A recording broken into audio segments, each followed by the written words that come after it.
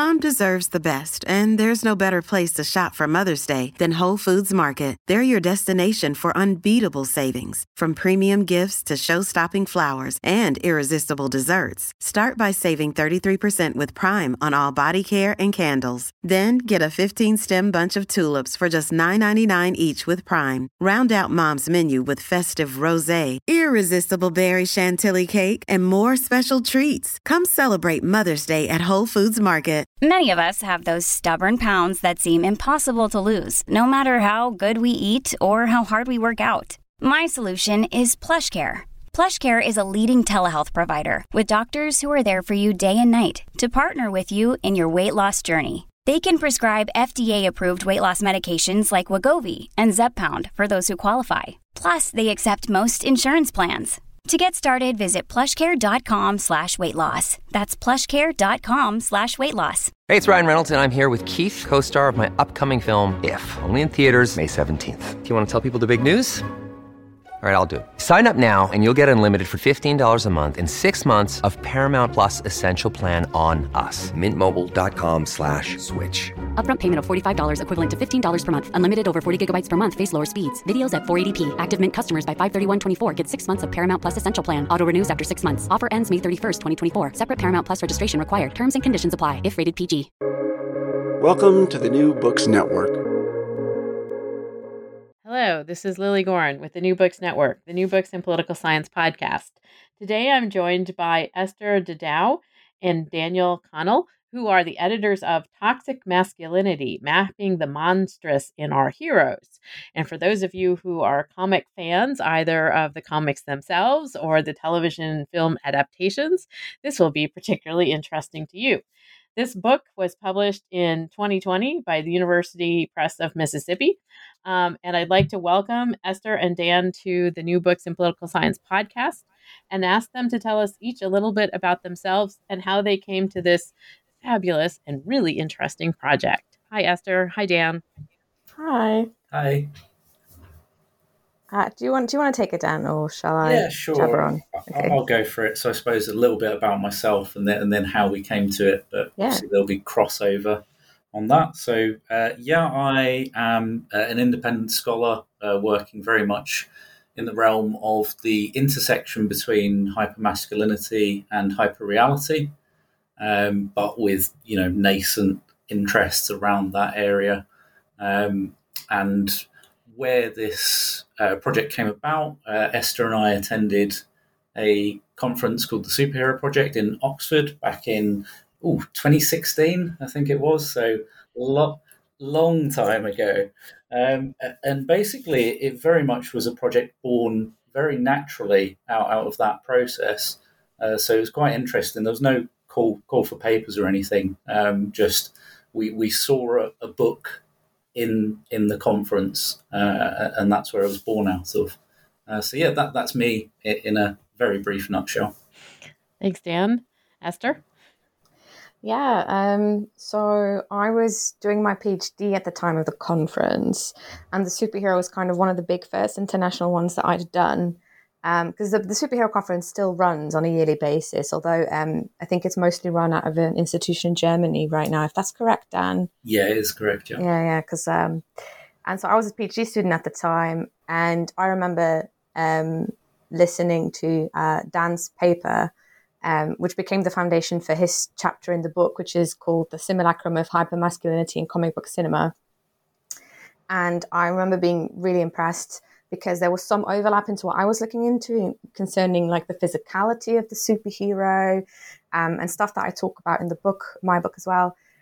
So I remember having a chat with Dan, and we kind of really hit it off really quickly, had like we think this, toxic masculinity, all this stuff. And then as the day went on and we were listening to other chapters, Dan said to me, do you know, I think if we look at this panel and that panel and then look at some of the papers there, I think there's like a really good book here that would be a very like organic thing. And I was like, yeah, I think you're right. I think that looks really good. And so Dan suggested, like, how about we put something together and approach a few people? And that's kind of how it became a thing. And it was obviously very exciting for me because I was still a PhD student, hadn't published yet. So I was like, oh, I'm going to do an edited volume. That's so exciting. And yeah, that's kind of how, after years then of, approaching people and doing the proposal and contacting the publisher. And then, so yeah, from 2016 to finally having it published in 2020. So it took a while, but we got there. It was great. Yeah, we did. We did indeed. And it's a really interesting book. It really does take up the sort of constellation of thinking about masculinity and not essentially the contrast to femininity or, sort of other groups in contrast to masculinity. It really does focus on this question of masculinity. And that's where I wanted to start off, because you talk about toxic masculinity, hyper masculinity, hegemonic masculinity, all as forms that we see in comics, and the comic superhero. And that also female superheroes are kind of in contrast or in sort of construction with that. So can you explain what those three different kinds of masculinities are? Obviously, you also talk about hybrid, which takes sort of pieces of all of them, and how you see those in these superheroes. So I think in terms of like all these various masculinities, they're all constantly in dialogue with each other. I think that's really something to keep in mind, that they don't have a straightforward causal relationship with each other. They're kind of constantly in dialogue and being renegotiated by our culture as time goes on. But hypermasculinity was a term that first originated in sociology and was used to identify four specific types of behavior that essentially pushed men into very unhealthy behavior. So it was to describe a phenomenon where men increasingly took part in risk-taking behavior, especially when they were in a group together, in a way that women don't. And it is all about proving the manliness. So it's stuff like, risky sexual behavior, but also stuff like not taking necessary safety precautions when doing something dangerous, because that's considered to be sissy-like, or, don't be a sissy. You don't need a harness for that. And so it's this whole, it's kind of like the jokey phenomenon online where it's like, this is why women live longer. That's literally it. That's literally the hypermasculinity thing, where it's like, yeah, men push each other into risk-taking behavior as a way to prove masculinity. And there's other elements that are part of that as well. So like aggression and violence towards women especially. So that's kind of hypermasculinity, this kind of exaggeration of very masculine traits. And it can become very toxic masculinity then as well, which is then kind of looking specifically at how masculinity is based on a rejection of femininity or any kind of femininity. And these end up resulting in behaviors that are very toxic to men and their lives. So like, for instance, mental health crisis is very high amongst men. The suicide numbers are very high amongst men. And again, these are things we don't talk about because that's not considered appropriate. It's not manly to talk about your feelings, things like that. So toxic masculinity as a complete avoidant of femininity, and then hypermasculinity as a hyper performance of masculinity. And those kind of form hegemonic masculinity together. I don't know if you want to kind of elaborate on that, Dan, because I've been talking quite a bit now. No, I think you've evaluated it very well. I think probably if you were to draw a Venn diagram, there would be massive overlap on those three areas. Probably one thing I would say about toxic masculinity is it's not necessarily those tropic masculine qualities. It's just where masculinity pushes someone to take certain conditions or ideals or frameworks and make them really unhealthy, either in a societal or a personal way. And what Esther touched on was actually a great example. Say Stoicism, for example. It's quite a a common or accepted or lauded trait in men to be stoic. And stoicism can be good, it can be positive, but if you're so stoic that you don't let anyone in and you don't talk about anything and you reject everything, that is really the realm of toxic masculinity. Hypermasculinity, as Esther said, it's a bit narrower, I think I would argue. Certainly that risk-taking element, also the intimation of violence, the interlinking of that is quite key, although arguably that's another form of risk-taking. And so, and then the only thing I would say about hegemonic masculinity is the hypermasculine form is presently a part of hegemonic masculinity. It is an umbrella over us all. Let's put it in that way. And what we're addressing in terms of when you look at toxic masculinity is in what ways is that hegemonic masculinity affecting society, affecting the self, but also what are the different lenses of masculinity, because we're not all hypermasculine. It's not all hypermasculinity. There are other forms that can be toxic. And I think, that's the interconnectivity of those three terms. It's quite a grey area, but hopefully that's a bit clearer. I think that it really helps to sort of lay out that groundwork, because this is the framework and also the lens that you are then looking at these superheroes, right? And it's very hard to sort of look at, say, Captain America and not think masculine. Right? And so, particularly once he becomes Captain America and the contrast. And so you talk about the origin stories, and that's also a little bit about how these superheroes come into this masculine realm. Can you explain how you sort of saw this thread in terms of the comic superhero and these dimensions of masculinity? Well, I think from a comics perspective, the thread is quite straightforward. Would you tend to agree, Esther? Oh, yeah. On that? Yeah. And where my chapter and parts of the book was that specifically my chapter, when comic book adaptations in film and TV made a deliberate attempt to try and replicate what was on the page, as though these normal human beings are not normal. The idealized masculinity, statuesque like figures. I think there's quite a clear connection there. And I think, to be honest with you, it goes back to Joseph Campbell, doesn't it, as well, and the narratives of the hero. I think you don't have superheroes without that sort of structural framework to come in. And also our book covers things that aren't comic book adaptations. So, for example, there's a chapter on Harry Potter and Dumbledore. There's another one on Torchwood. So it's very much looking at the strand of all those narrative tranches around masculinity that are born very much from a very long time ago. How do they still permeate? What's changed? What hasn't changed? And also, if we look at it through a modern lens, is it healthy? And I think my argument would be the answer is no.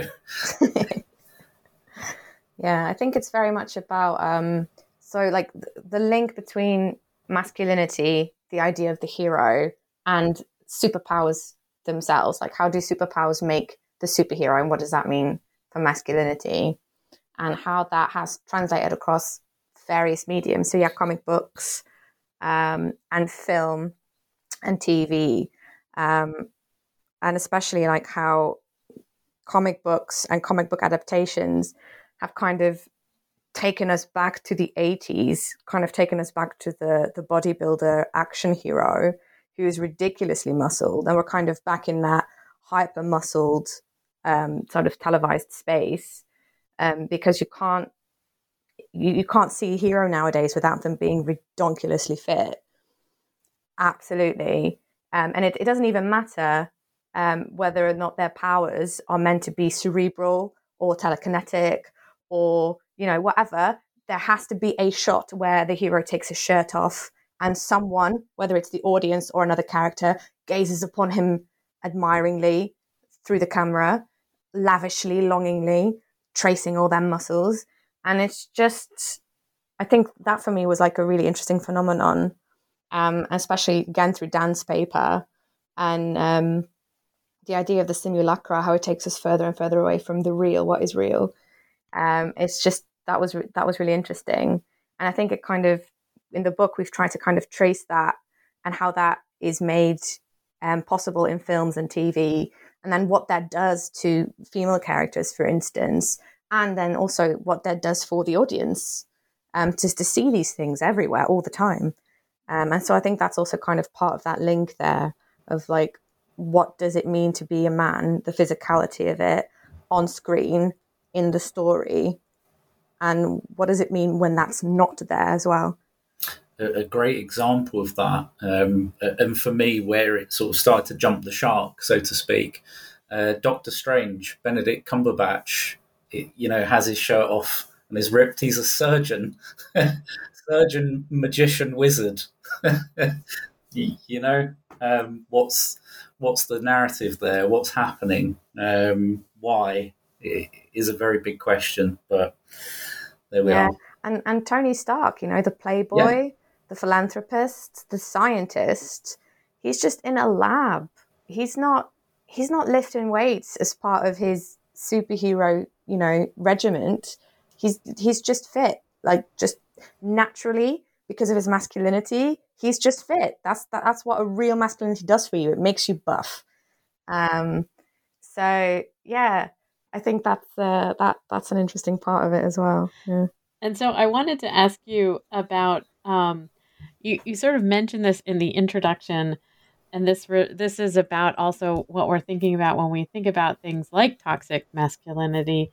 Is the gender debate is alive and kicking. I think that's the quote, and that you sort of come into that sort of saying, look, we have, these things going on in real life and politics and so forth that are questions around gender and Me Too movement and, the Access Hollywood tape, shall we say, and all of the questions around feminism that have sort of reestablished themselves recently.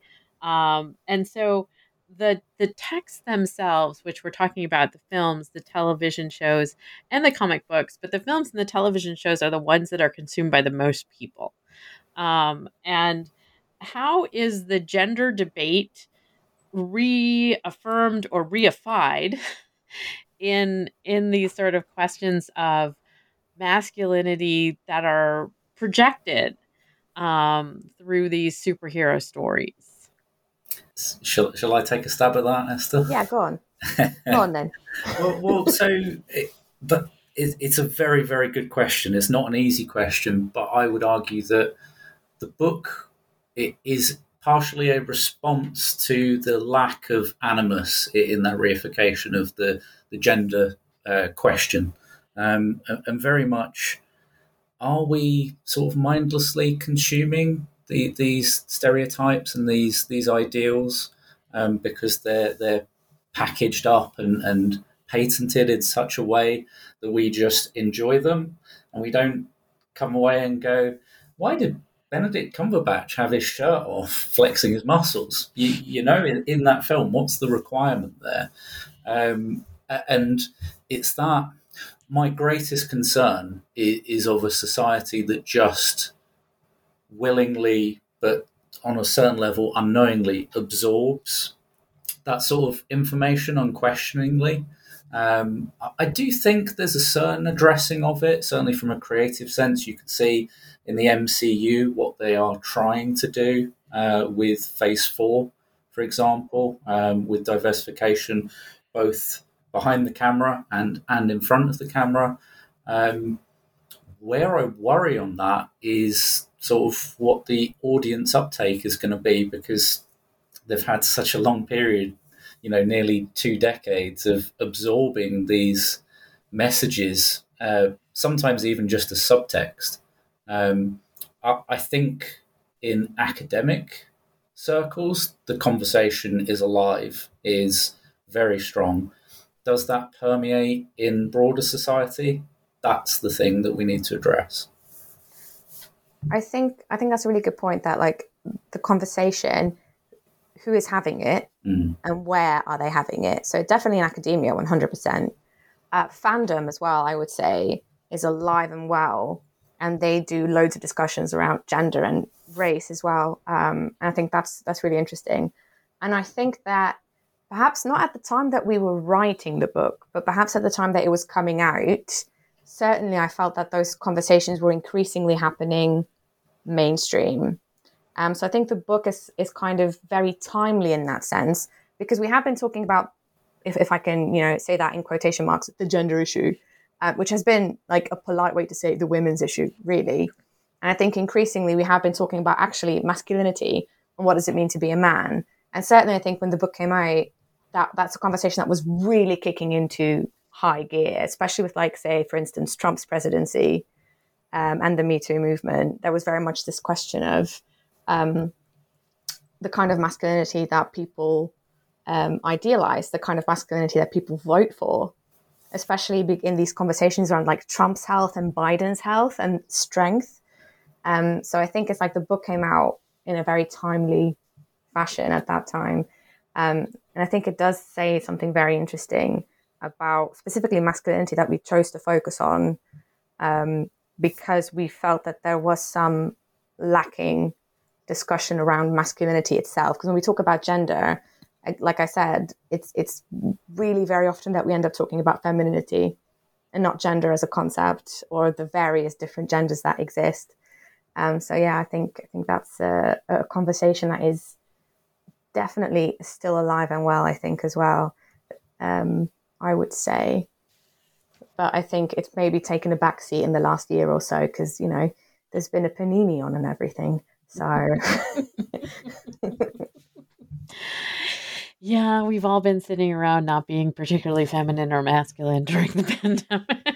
I am a genderless blob when I'm home, and that's fine. It's black leggings from here until forever. Yeah.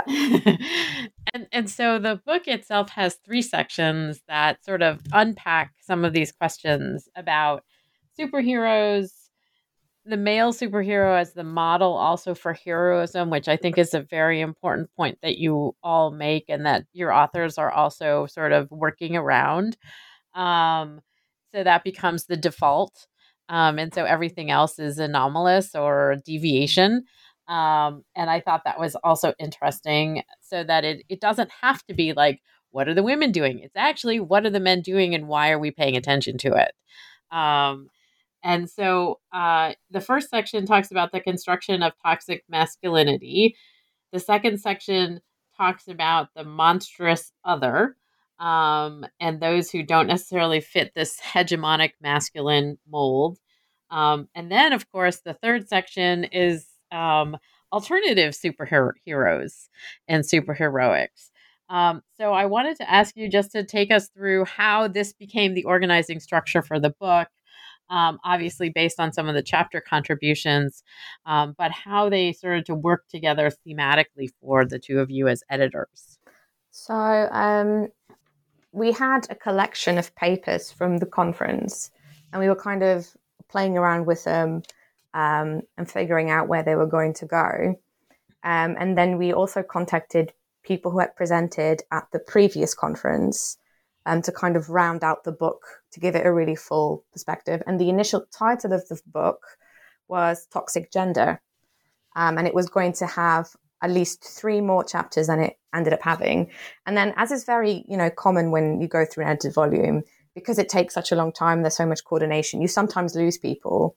And then you lose 1 or 2 chapters and you realize, well, because we're having to kind of conceptualize the book, another chapter maybe doesn't belong anymore, it should find a different home. So we had some dropouts as well. And I think it, ironically enough, really gave us the opportunity to focus the book so much more strongly, because we moved from toxic gender to toxic masculinity, and it kind of gave us a much more clear lens to look through. And then the thematic consolidation of where each chapter should go kind of came very naturally when moving stuff around, because we ended up having very clearly a set of, you know, chapters on masculinity, and then kind of maybe the response of other figures to masculinity, and then 2 chapters that were a little spicy and a little different. And we were thinking, oh, what are we going to do with them? And they ended up in the last section, strategies of resistance, because they're really about rethinking some of these issues that we've talked about in previous chapters and reconceptualizing where we can go with these things. So yeah, I think that's kind of how it went. It was quite natural, I think, Dan. Yeah, I think, you know, Esther worked incredibly hard as an editor. I think I was there very much for emotional support and creativity, and that was it really. But I think in terms of the structure, it just fell into place. And actually, if you look at the book, it's remarkable really, because it's what's the problem, what are some of the impacts, what are the potential better futures or glimmers of hope, shall we say, in terms of what comes next, and what potentially could we do as well. And I think I've really distilled that into an extremely simple formula, but the reality is that's how the structure of the book works. I don't think we set out to have it necessarily as that. When we go back to that conference in 2016, it very much just grew into that structure.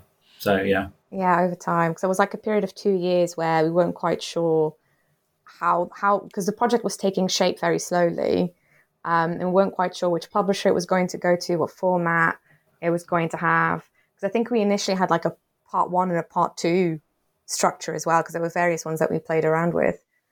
But then, yeah, we lost a few people. And then as in the reshuffling, this structure kind of very naturally just sort of presented itself almost. Well, after some panicked messages, Facebook messages to Dan, I was like, oh no, we've lost this author. What are we going to do? Sort of thing. But yeah, it did kind of very naturally present itself that way. Can you talk about the first section? We'll start with the first section. The particular heroes that are discussed in the construction of toxic masculinity, and how the authors essentially interrogate this concept that we see so often in the superhero texts. I mean, Dan, you have the first chapter of that section, and do you want to... I'm throwing you under the bus here, I'm sorry. So shall I cover my section? Yeah, go on. I think, to be fair, if you look at the first section, when you look at the construction of hypermasculinity, certainly for me it was, so the tether of my chapter is Wolverine. It's not a surprising tether, it's not a surprising framework, because all you need to do is look at Hugh Jackman's physical transformation from 1999 to, I mean, he's probably still completely jacked now, but very much in my chapter bookmarked by Logan until we see him again, maybe. I don't know, do you think they'll recast him? It's difficult to say. But I think for me, you have some big characters in the comic book world, not just Wolverine, but Batman and Superman. You see where they've gone as representations, certainly on screen, and they really do embody that hypermasculine trait of being, just so hard-bodied and so massive and so in your face in terms of this. When you see Batman growling at Superman in the rain, what message does that give? So I think that the first part is very much fundamentally unpacking the narrative that's been thrown at audiences over and over and over again. It's not just the films, it's in the TV shows as well. So part of the first section refers to, I believe it's Arrow, the TV show. And is it Steve Amell who plays the character? He very much documents all of his injuries and his workouts on Twitter, and it's all, I mean, it's clearly gold dust for the fan base, but is very much servicing an idea that he is his character, and his character is super masculine, hyper masculine, and that's a very interesting element. But yeah, I think you've got these almost tentpole, the big characters in the main universes, really, because I suppose you'd have X-Men separate from the MCU at present. They're all pretty hypermasculine, and so for us it was like addressing who the most in-your-face superheroes were and what they tell us about masculinity. So yeah, for me, that first chapter is very much drawing a line under the problem. Families have a lot going on. Let Ollie help manage the mental load with new cognitive help supplements for everyone 4 and up, like delicious Lolly Focus Pops or Lolly Mellow Pops for kids. And for parents, try 3 new Brainy Chews to help you focus, chill out, or get energized. Find these cognitive health buddies for the whole fam at ollie.com. That's OLLY.com. These statements have not been evaluated by the Food and Drug Administration. This product is not intended to diagnose, treat, cure, or prevent any disease. And the second section, which again gets into this sort of contrast a bit with the sort of hyper or toxic masculinity, is the idea of monstrous other or monstrous femininity that also comes up, and it sort of gets to some of the heroes or superheroes that don't necessarily fit under that umbrella. Can you talk a little bit about these, quote, deviations? Yeah, so I think it's kind of Dan mentioned how Steve Amell plays up his character, his character is his, and that's gold dusting for the fans. And that really is such an interesting point. And we talk about it a little throughout that first chapter, how the performance of masculinity is not only a requirement of the superhero, but it's also fan service almost. So the more masculine, the more badass the superhero is, the more pleased the fans will be. I look at Batman, he's so cool. I wish I could beat up poor people in my spare time and not go to jail. That kind of thing, right? And so if masculinity is the fan service, what then do non-traditional masculine characters or what do non-male characters have to do to provide the fan service? And what does that mean for them as characters? And that's kind of where the second part kind of really engages with it. So you have my chapter, The Monstrous and Batwoman, where I talk about the monstrous femininity that our main female lead takes on. And she very much performs that monstrosity almost consciously as a way to combat her villains. And again, what that means for what is possible for that character, because the performance of a hypermasculinity is almost a limitation that is imposed by the character herself. So it's that whole kind of question of if hypermasculinity is necessary to the performance, where can these other characters go? What is left for them? And so I think you have Batwoman who kind of tries to both play and combat that hypermasculinity, both perform it and fight it at the same time. And then you have Drew Murphy's chapter on the X-Men and queer identities and Craig Haslop's character on Torchwood. And it's kind of almost the rejection of hypermasculinity, the rejection of hypermasculinity. What does that mean then for male characters? Where can they go? And the exploration of what that means for storylines. So I think you kind of have in that first section, as Dan said, the setting up of the problem, and then kind of in the second section, how that problem cascades down in a way to other characters, and and what that means. And the third section is about alternative superheroes. And again, these are not necessarily the superheroes you thought that they were. And so it's an interesting conclusionary section because it does take on this sort of issue of like, what is the model for heroism that has been so steeped in masculinity? And how do we potentially conceptualize it differently? Can you talk a little bit about those particular heroes that maybe take us in different directions? So I think, it kind of really is about envisioning alternatives and thinking about a different way to play with gender.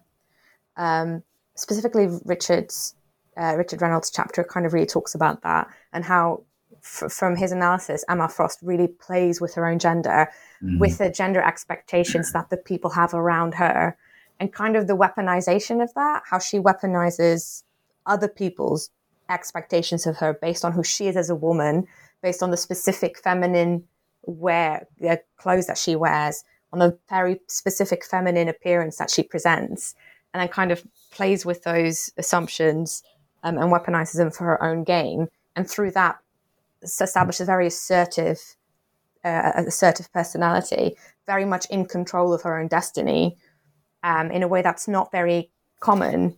And so it kind of really it pushes towards this idea of, if we can have characters, if we can have comic books or or TV series or whatever that consciously play with gender, what can that do for us as the audience watching that? How can we become conscious of this gender performance?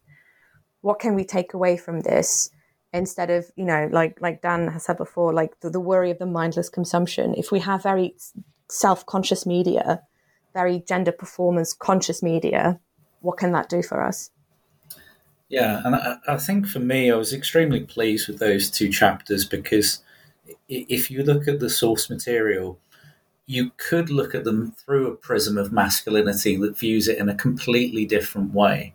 And I think that's interesting because it's a hopeful interpretation of the source information, that empowerment message with Emma Frost, and then looking at the boundaries of toxic masculinity in the Harry Potter series, and then addressing what you could view as little kernels of hope within that, because I think that to me becomes a very interesting narrative. We aren't going to overnight, oh look, toxic masculinity's gone, hegemonic masculinity's gone, it's all disappeared.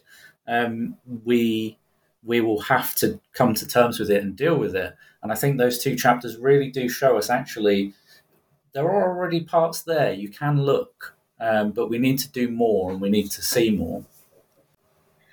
I wanted to ask you, and this is what I often ask of authors who have edited volumes, where, you all talked about the fact that you heard the papers in one form or another at the conference in Oxford. So you sort of had some sense of what your authors were going to write about. But I often like to ask editors, what was most surprising in terms of the research that you received as you were getting the drafts of the chapters in and starting to assemble the book? So Dan, if you would like to start by telling the audience and us what was most surprising and what you sort of were intrigued by when you read some of the chapters as they were coming in. Yeah, sure. I think for me, the one chapter that took me aback in that sense was Karen Segru's chapter on Dumbledore.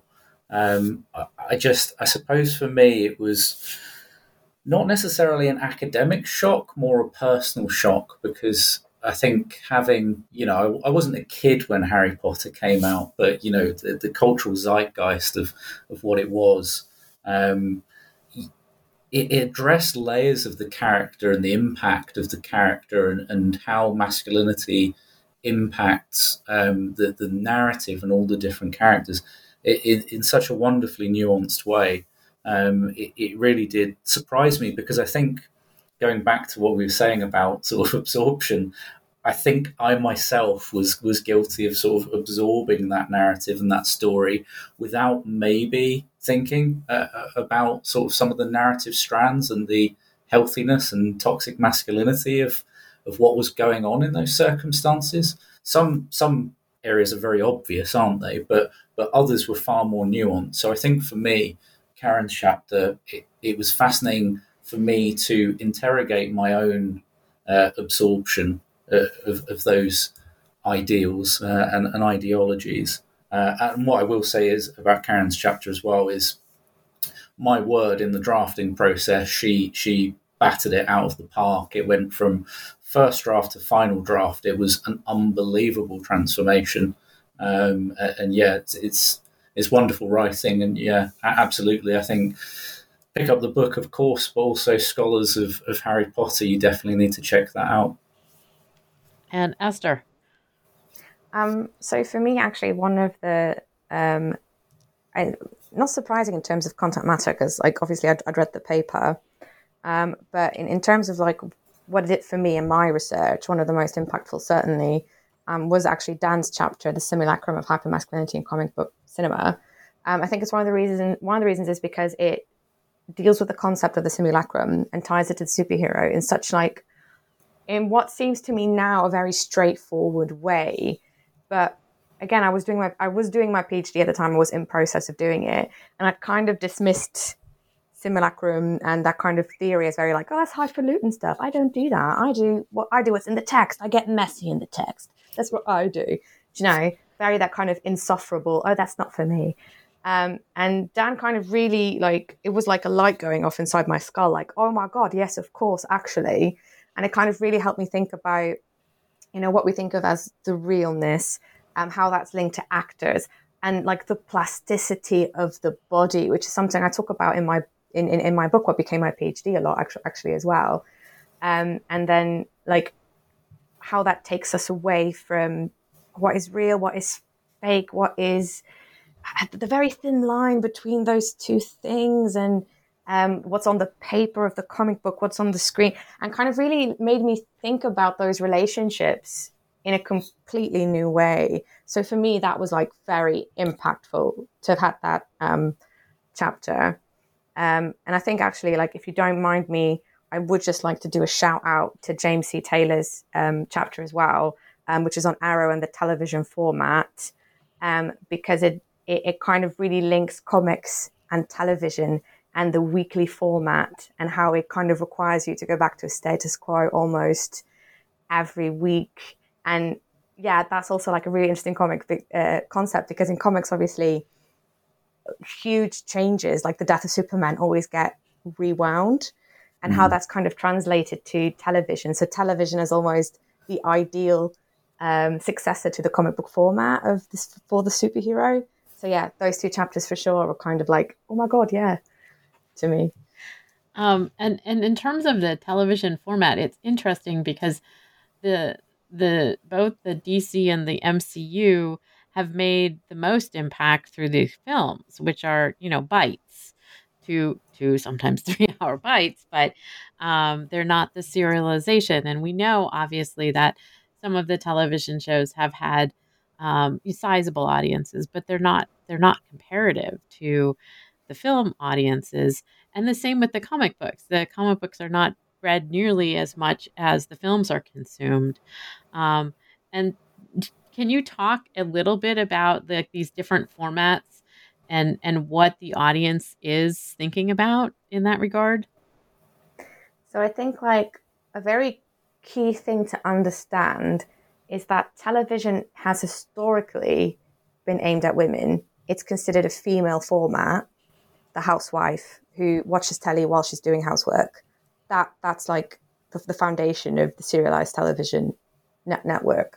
Whereas blockbusters and comics very much presume that their audiences are dominantly male. So I think it's like you're very much playing around with the male and the female gaze in those formats. And I think James talks about this in his chapter as well, that especially Arrow and the CW network almost consciously play around and harness that female gaze to then play up the hypermasculinity of their characters. Whereas the male gaze is more present in the blockbusters. And so that there's the difference between the supposed lust of the female audience that is harnessed for the television show versus the male gaze, the admiration, the need for the badassery, as it were, that's presumed for of the male audience in the comic book and the blockbuster. Yeah, and actually the iterations of Superman are quite interesting. That if you go to Tom Welling in Smallville, certainly at the start, where he's chained up in a Christ-like figure to a scarecrow, naturally with a t-shirt off and muscles rippling, I'd say that falls into that category. Versus obviously Henry Cavill and the Snyder interpretation of the character. You can get a clearer night and day version of the both of them. And versus Dean Cain from Lois and Superman as well. Yes. Lois and Superman, the very first series that kind of highlighted Clark Kent as the real identity, the person, not the muscle, and how, the fact that he was charming, well-educated, that was kind of, the female ideal, versus then, Henry Cavill, where we mostly just see him beating stuff up. There is a lot of beating up that goes on in the superheroes. That is true. I mean, to be fair, I don't mind it. And I actually obviously I do want the actors to be healthy and have decent working conditions. And some of the things that they are put through for the films are absolutely not okay. But every single time I think about hypermasculinity and the physicality of it, and I'm like, oh yeah, it is really bad. I kind of wish that we could also have, from a cultural point of view, a less serious approach to it. So in the sense that if we could be playful with it, yes, it wouldn't be so horrible. Because that's the thing, that's what makes it kind of wrong when you look at it, that it is so serious. So I always have to think about Gail Simone, who's a comic book writer, and she writes Red Sonja, or she wrote Red Sonja. She's done loads of different things. But someone asked her about it because a lot of characters in her books are always really, really buff, including some of the women. And she straight out said, it's because I like the beefcake. There's nothing deeper to it.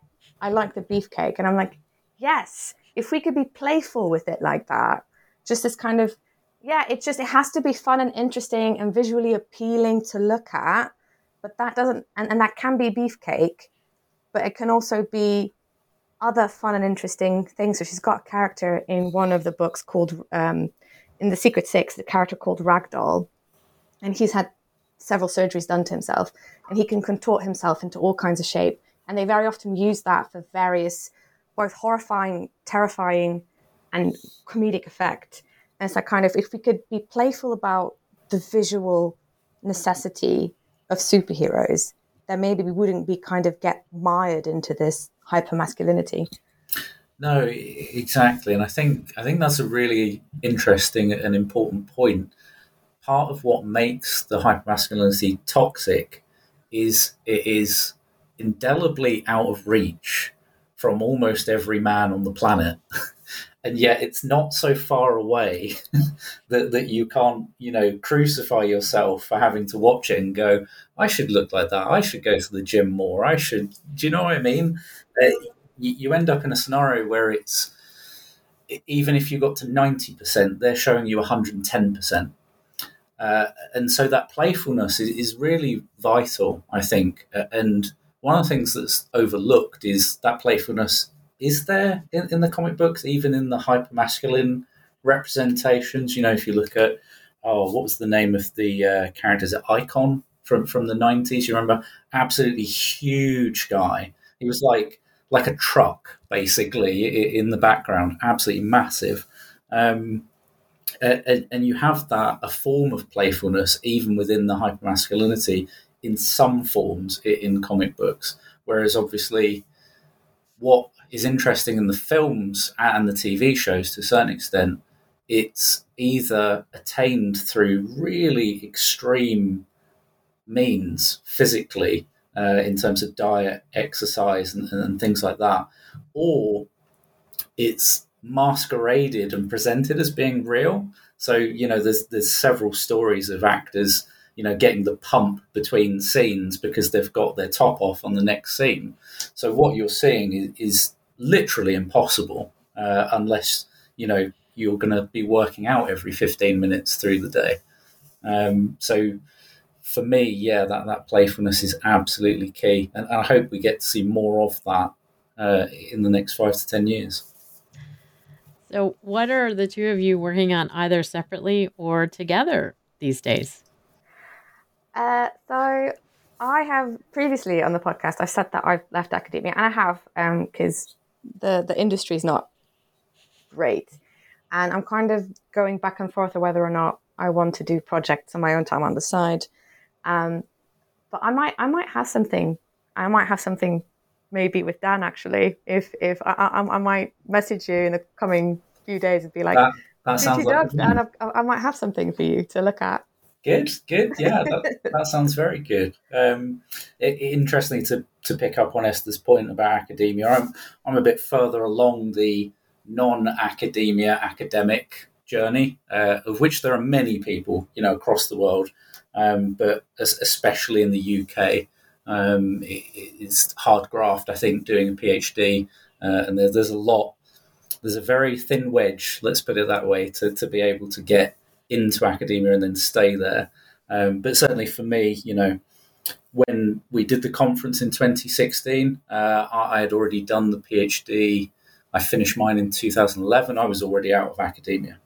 So that conference for me was almost like a triumphant return because I'd applied for a job at, I think it was the University of Leicester, and I can't remember the name of the academic. It was a lovely woman. Good job you got out. Good job you didn't take that.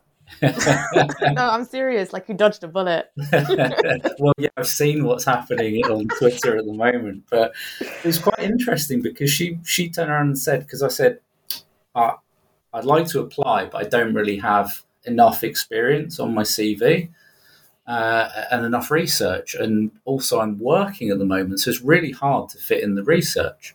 And she just responded saying, tough. It's that some of the best academics I know have actually gone out of academia and taken the long game of literally just doing what they want to do and applying themselves.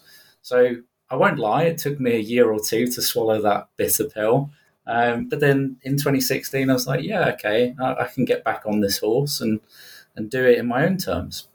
And lo and behold, I met Esther, and that's where the book came from. So, wow, that was a meandering tale, wasn't it?